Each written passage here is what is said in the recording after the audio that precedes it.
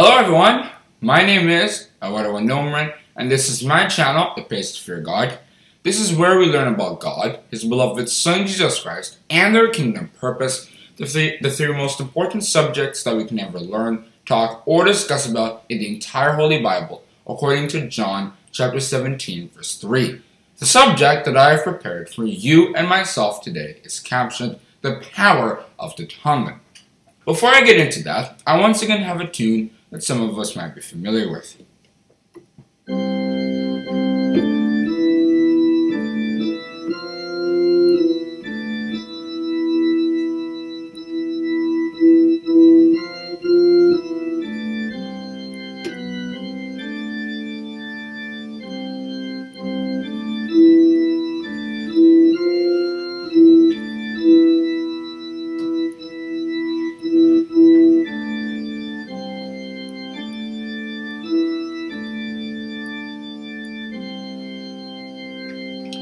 Once again, the subject that I have prepared for you and myself today is captioned, The Power of the Tongue.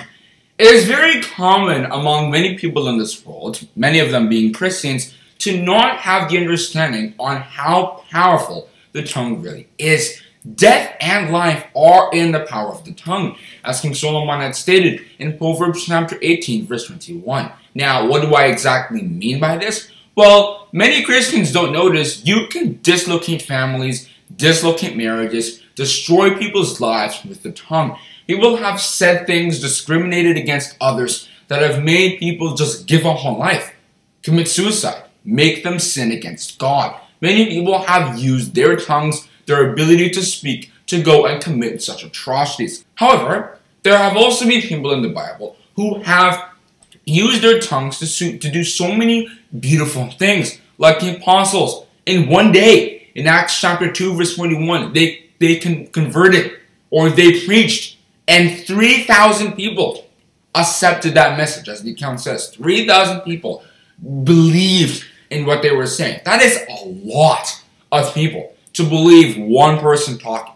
It's very important to understand the tongue has the power to do lots of things. And in James chapter 3, from verses 2 to 13, if you read it in a more modern translation, the analogies become simpler. James had used various analogies to help us understand the fact that the tongue is a very powerful thing. It can be like a fire. In Jeremiah chapter 5, verse 14, God had said, I'm going to make what you're going to say fire, and the people you're going to say it to wood, because what you're going to say is, or you're going to pronounce judgment on those people, according to, once again, Jeremiah chapter 5, verse 14. Jeremiah was preaching against many of those people who thought they were worshiping God, but in reality they weren't.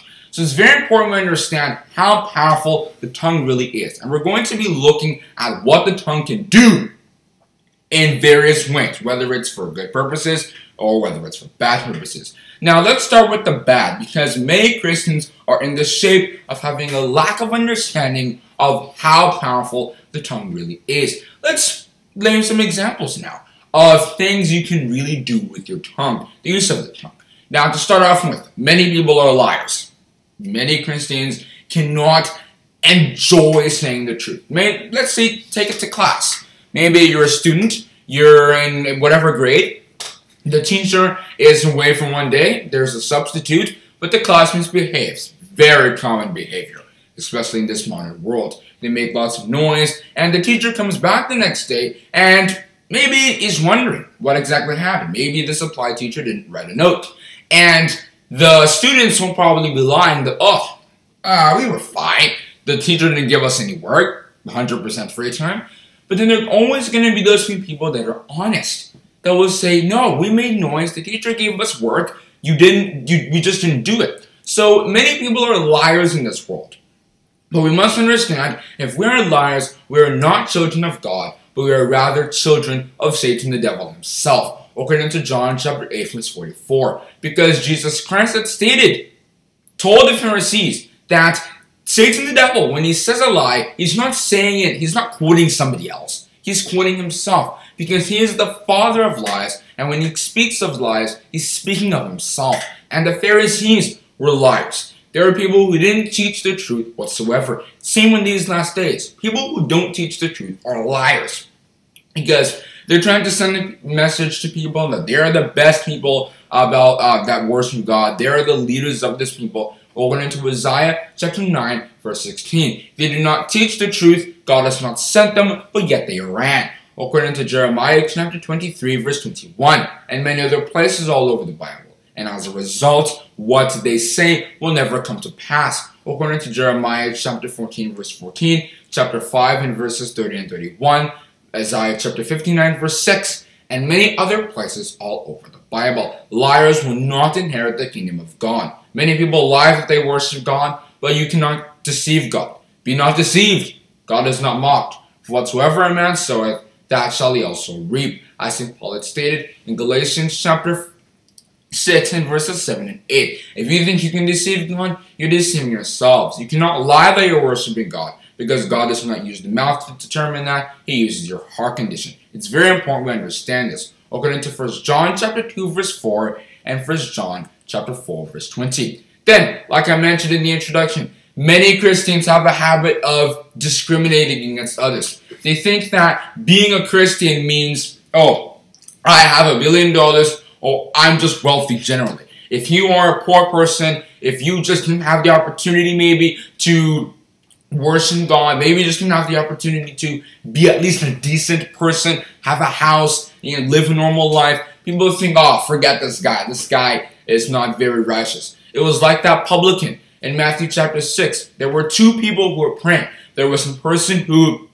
was praying for God to help him just because he acknowledged the fact that he was a sinner. That was the publican. The publican was a poor person back then. But the other person, a Pharisee, was praying that he was not like that man that was over there on the other side, who he knows himself when he's a sinner. He's a poor person. He's an idiot. Forget him. But God is going to save that person who's the sinner, and He's going to punish you for what you're trying to say against others. Discrimination is bad. According to James chapter 2, from verses 1 to 4. It is godly to respect the poor, to help the poor.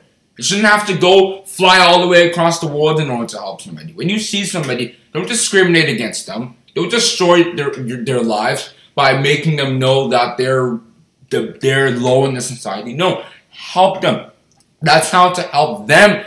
Maybe one day come and worship God by asking, why didn't you help me? Then you come explain. It's very important we understand how all this works. We must never discriminate against others. Otherwise, God will discriminate against us. He is not a respecter of persons.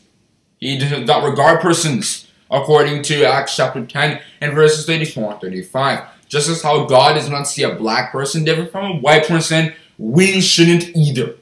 Because they're the same to God. God created man, all man, in His own image and according to His likeness. According to Isaiah chapter 45 in verses 12 and 18, Genesis chapter 1 in verses 26 and 57, and many other places all over the Bible. That there's some people who are talebearers, busybodies. If you read 1 Peter chapter 4 verse 15, busybodies, people who mind other people's manners, are not going to be ones inheriting the kingdom of God. Why? Because one disadvantage to being a busybody is that you say rubbish from your mouth. You're looking at what other people are doing. There's always the example that people can give in the workplace when there are workers there that are living their normal lives and just doing their normal work. There are people who will focus on their work, get their work done, and get paid their salary. But then there are people who, they don't want to finish their work. They want to go help other people's work. Sometimes even messing up their work, not completing their work, and therefore messing up the whole job. No, do your own work first. Why is this important? Maybe some of us don't work yet. Well, some of us might be busybodies and talebearers, people who like to reveal secrets. A talebearer revealeth secrets.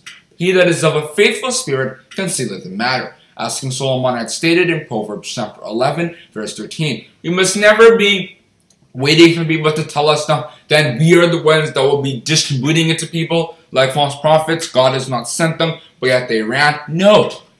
If we call ourselves faithful, if people tell us good things, we should not, or people tell us bad things that may have happened, we're not just going to start running around, advertising it, trying to be the new newspaper. No. Rather, we should just live our lives normally, continue obeying God, and He will bless us the way He has always done. We must never try to go out of our way to say bad things influence people's lives, and then come and find out later that the tongue is really a powerful instrument that we really should have just controlled a little more. One example in the Bible to further prove my point is those people in Matthew chapter 27 verse 25. They were seeing Jesus Christ having a conversation with Pontius Pilate, and they said, "We want this man's blood to be on us and on our children." It makes absolutely no sense to really say that, because that meant what had ended up happening in AD 70 when the Romans surrounded the city and killed them. They wanted Jesus Christ's blood to be on them, the punishments wanted to be on them, and continue on to their children, which was why God waited until their children were coming and everything, and then he went and brought the judgment. In Matthew chapter 24, Jesus Christ had warned them that this is going to be happening, so you better know about it, so that when it ends up happening, when they come passing the city, you don't just do whatever you want. You actually make sure that you escape the city, because the Romans had come when other people had escaped to the mountains while other people were praying. So it's very important we understand we should never think that God cannot act on what we say. Many times people say very bad things on their mouths. They curse people, they do all kinds of things, and then God actually acts on those things. And then we are going to be extremely punished for doing such things. So we must never just say whatever rubbish we want from our mouth, like those people in Matthew chapter 27 verse 25, because what they said, even if some people were just joking when they were saying it, God actually acted on that and brought severe judgment upon them by letting their children and them, some of them actually started eating their children, all just from not really knowing how powerful and how God can act on what you say. So you better be very careful with what we're saying. Now, the power of the tongue doesn't just go to wickedness, as I said. The tongue can also be very powerful to teaching the truth, because the truth is very powerful. The word of the Lord is quick and powerful and sharper than any two-edged sword, piercing even to the dividing asunder of the soul and spirit, and to the joints and marrow, and is a discerner of the thoughts and intents of the heart. According to Hebrews chapter 4, verse 12. The truth is a very powerful thing. So it is powerful, it becomes powerful when you go ahead and teach it to people. Parents, for example, should be teaching it to their children, according to Deuteronomy chapter 6, from verses 5 to 7. If they have had the opportunity to learn about God, to grow in their faith, that should be something they continue on to their children, as many generations as possible. Why? Because it allows God's blessings to continue moving along down the family. Just as how you have the opportunity, you have to give somebody else the opportunity. We should never be saying bad things from our mouths. Let no corrupt communication proceed out of your mouth, but that which is good to you is edifying, that it may minister grace unto the hearers, as St. Paul had stated in Ephesians chapter 4, verse 29. We must always be saying things that people can actually benefit from. Let your speech be always with grace, seasoned with salt, that ye may know how you ought to answer every man. As St. Paul had also stated in Colossians chapter 4, verse 6, we should be saying things that people can actually benefit from, that have salt, that have savor, or sugar, or whatever condiment you want to use, or whatever. It's just, they need to be things people can actually benefit from. And what are some of those things? Being honest. People don't benefit from lies. Did Eve, for example, benefit when Satan had deceived her? No. Rather, what God was talking about, death, ended up coming. In Genesis chapter 3, from verses 1 to 6, nobody benefits from lies except for the people that tell them. Rather, we need to be honest. He that speaketh truth sheweth forth righteousness, but a false witness deceit, as St. Solomon had stated in Proverbs chapter 12, verse 17. We must always learn to be honest, truthful about everything, even if persecutions come, which they will, according to Matthew chapter 5, from verses 10 to 12, 2 Timothy chapter 3, verse 12, and many other places all over the Bible. We must therefore expect them. We must still go ahead and be honest. We must still go ahead and say very good things from our mouths, because that is the only way we can be worthy of inheriting eternal life. And we shouldn't be making a habit of saying so many things from our mouths anyway. We should rather be focused on taking instruction. We should be swift to taking instruction, but slow to speaking.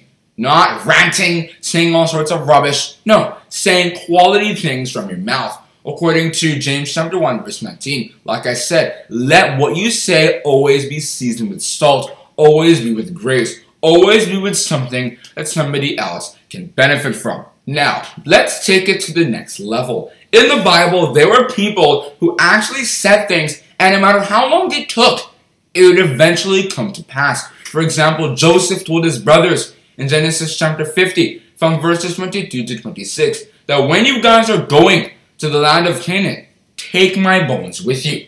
And even though Joseph wasn't dying at the time, these things actually came to pass. When they were going to Canaan, in Exodus chapter 13, verse 19, that was where it was said that they had Joseph's bones with him.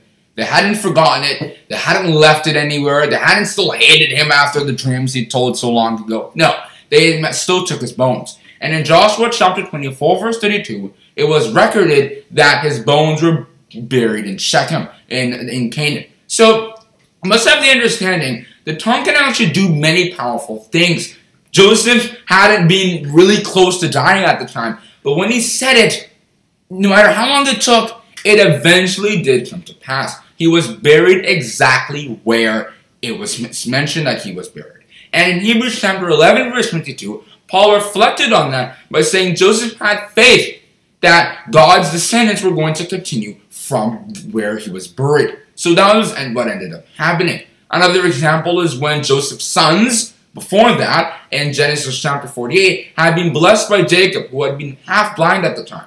Now, there was a tradition back then that your right hand would go and bless the person who was the firstborn, the elder, while your left hand would go on the younger. However, Jacob knew this, but he knew from God that Ephraim was supposed to become the better one, even though Ephraim was younger. So when Joseph put his two sons in front to be blessed, he crossed his hands, meaning Ephraim ended up getting the right hand, while his brother Manasseh ended up getting the left. And even if it took a long time, it eventually came to pass. Ephraim ended up becoming better than Manasseh in the end, all from just Jacob knowing traditions and switching up his hands. It's very important we understand. He said it, that it would come to pass, and it eventually would. These are just some classic people who worshipped God in the Bible, later taught by some of the other apostles, much later. But we must understand the tongue is indeed very powerful. Another example is Jesus Christ himself,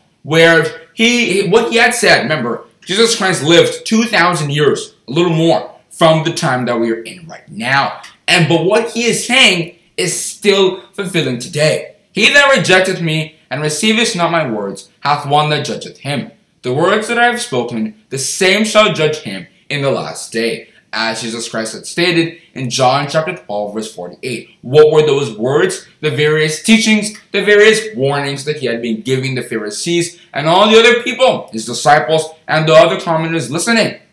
That one day, the last days is going to come. I'm going to establish my kingdom. It's going to be a gradual process, and it's going to be Satan's last rule over the wicked earth, which is the whole idea of the last day. Many people don't think this is true. They think that their institutions can still stand. Well, good. You'll just want, as what Jesus Christ said 2,000 years ago, still comes to fulfill now. Anything that you say that has to do with God's purpose will come to pass no matter what. Sometimes there's some things that you say, and the moment you say them, maybe God will remind you, oh, I remember I want to do that. Good. Then it'll bring it to pass. Many times people think God is just living his own life. No.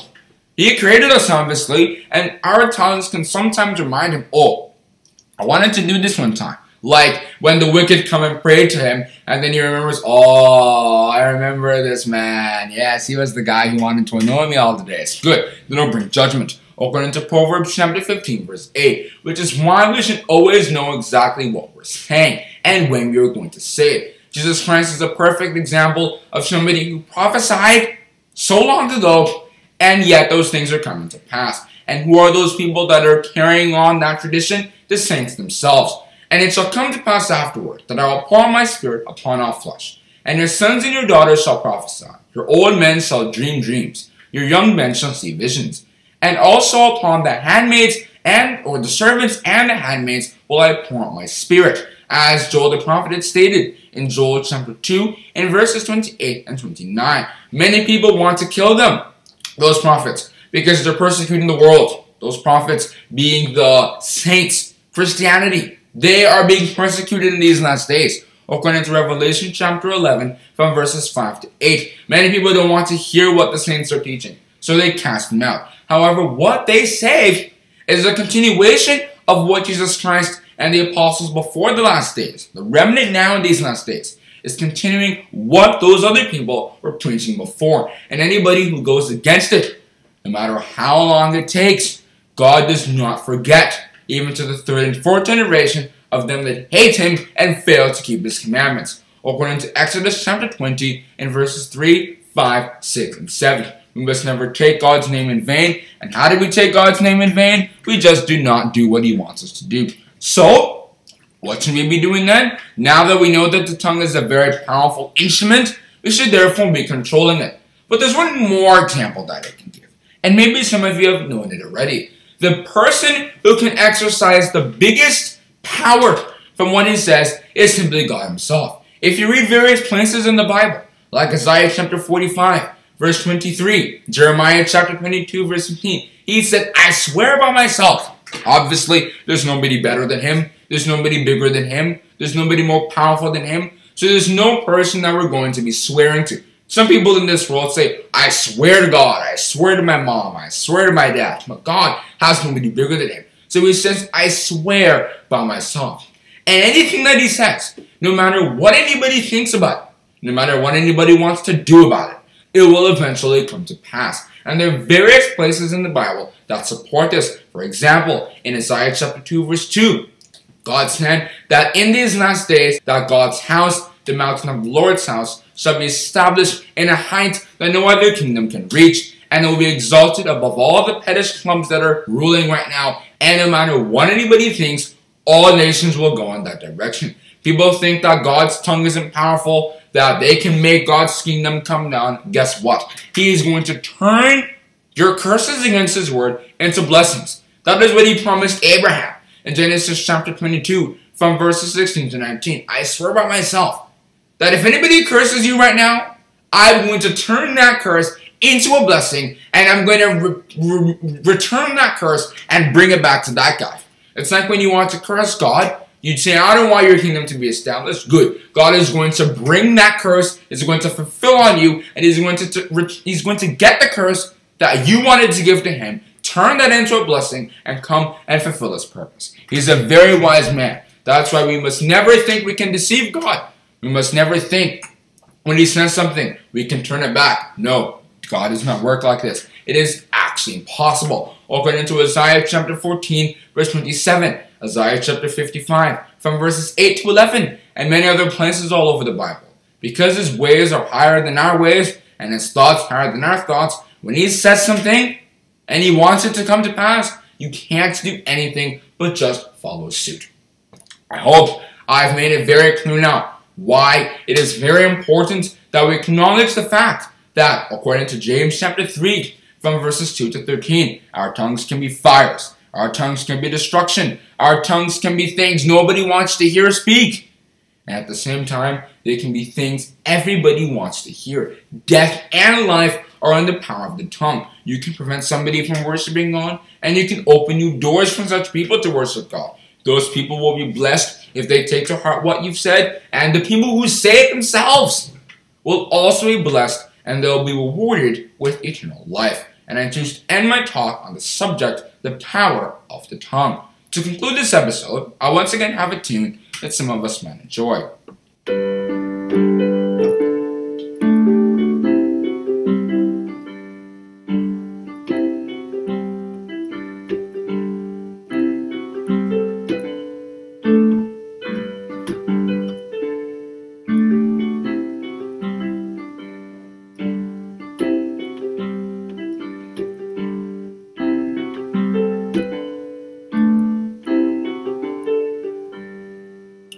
Love that tune, honestly. It's amazing. Anyway, I hope you enjoyed this video. Hope you learned something, most importantly, because it's very important that we understand the fact that our tongues are fleshy organs in our mouths, but they can be very powerful, both for good and for bad. Thank you. Oh, one more thing. If you like what you heard today, feel free to share a message at https://anchor.fm/itpaystofeargod/message. Once again, that's https://anchor.fm/itpaystofeargod/message. Hope to hear your wonderful feedback.